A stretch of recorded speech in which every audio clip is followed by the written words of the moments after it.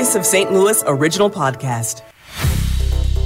Today is Friday, February 9th. Good morning. I'm Scott Jagow. And I'm Debbie Monterey. For at least the fifth time since December, a St. Louis police car is involved in a crash. Thursday's incident left officers with minor injuries. It happened at Euclid and Page. The police car crashed into a fence at the New Bethlehem Missionary Baptist Church. KMOX asked the police public information officer what caused the incident. We were told they have no further information.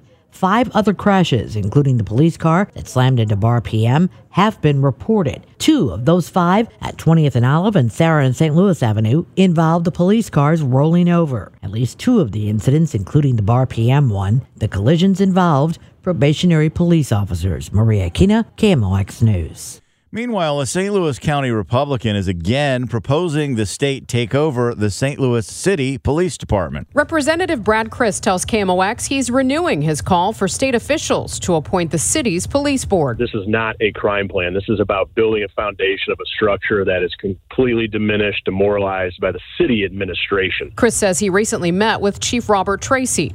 Does he have an issue with the administration? No, I think he's getting along great with the administration. And, Tashara has changed her tune a little bit. Criss is referring to St. Louis Mayor Tashara Jones, who ran on a platform of defunding police and shifting resources to social services. Last year, Jones backed an increase in the police budget, which included raises. Criss says his measure would take local politics out of policing. Megan Lynch, KMOX News. The president of St. Louis's firefighters union, Daniel Clark, wishes Mayor Jones would support their union like she did others while they were on strike. This is a labor issue. We are their labor. This is the same kind of thing, and it's interesting that they don't stand in solidarity with us on this. And I'm not talking about the Board of Aldermen because they do. I'm talking about the mayor. Clark's comments came in response to the mayor's letter announcing she opposes a bill returning the new firefighter pension program to the old one. The bill faces a key test in front of the full Board of Aldermen today, but Clark is confident it could be vetoed. We feel pretty confident that the majority of the Board of Aldermen, enough to beat a veto, has seen this thing and has been educated enough to vote the correct way to support firefighters on this. Last year, Mayor Jones did veto a similar bill. Descendants of slaves who built St. Louis University are demanding billions of dollars. The amounts that we're talking about start at about $365 million if you use the lowest rate of interest. And remember, compound interest is something else. So we're going from $365 million to $70 billion, depending on the interest rate. Now, somebody say, how did you get to $70 billion? Answer, 6% compound interest.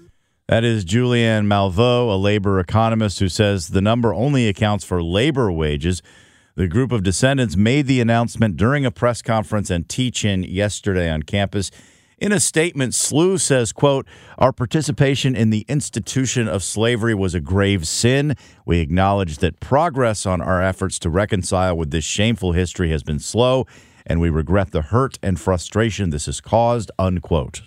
Also at St. Louis University, this is finally being tested. St. Louis University researchers are enrolling participants in a study to test a new one-shot vaccine to protect against both COVID and the flu.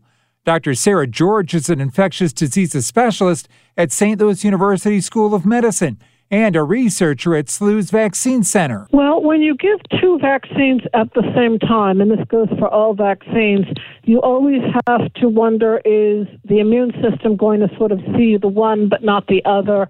Are we going to have the phenomenon of what we call immune interference? So if they're bundled together in the same shot, might you make antibodies to flu and not COVID, or COVID and not flu? So that's the reason that we need to study them bundled together. SLU is looking for 150 volunteers. You must be between the ages of 18 and 64 and have not had a flu or COVID vaccine in the past 6 months. For more info, call SLU at 314-977-6333. Fred Bottomer, KMOX News. When it comes to the big Mardi Gras celebration in Soulard, what's the biggest problem police deal with every year?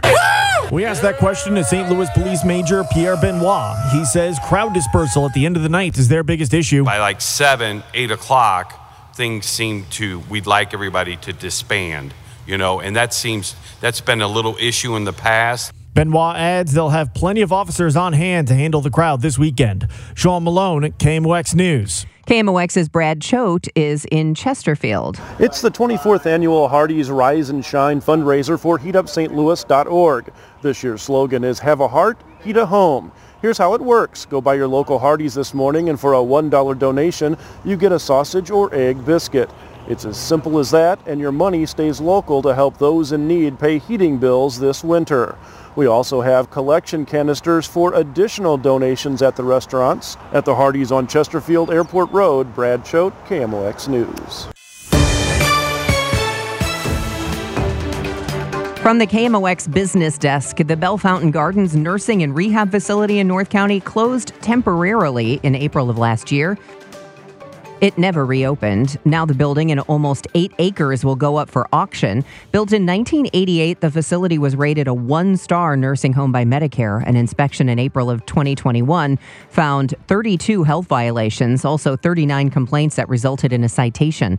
The starting bid in the online auction that begins February 20th is $250,000. A longtime St. Louis businessman who drove the commercialization of carbon fibers has died. Zolt Rumi sold his company Zoltec in 2014 and moved to Florida. He died last week at the age of 81. Rumi came to St. Louis in 1966 to take a job at Monsanto. In 1988, he entered the carbon fiber manufacturing world. Eventually, he created the world's first low-cost carbon fiber factory. Rumi was born in Hungary and arrived in the U.S. as a 14-year-old war refugee fleeing the Soviets.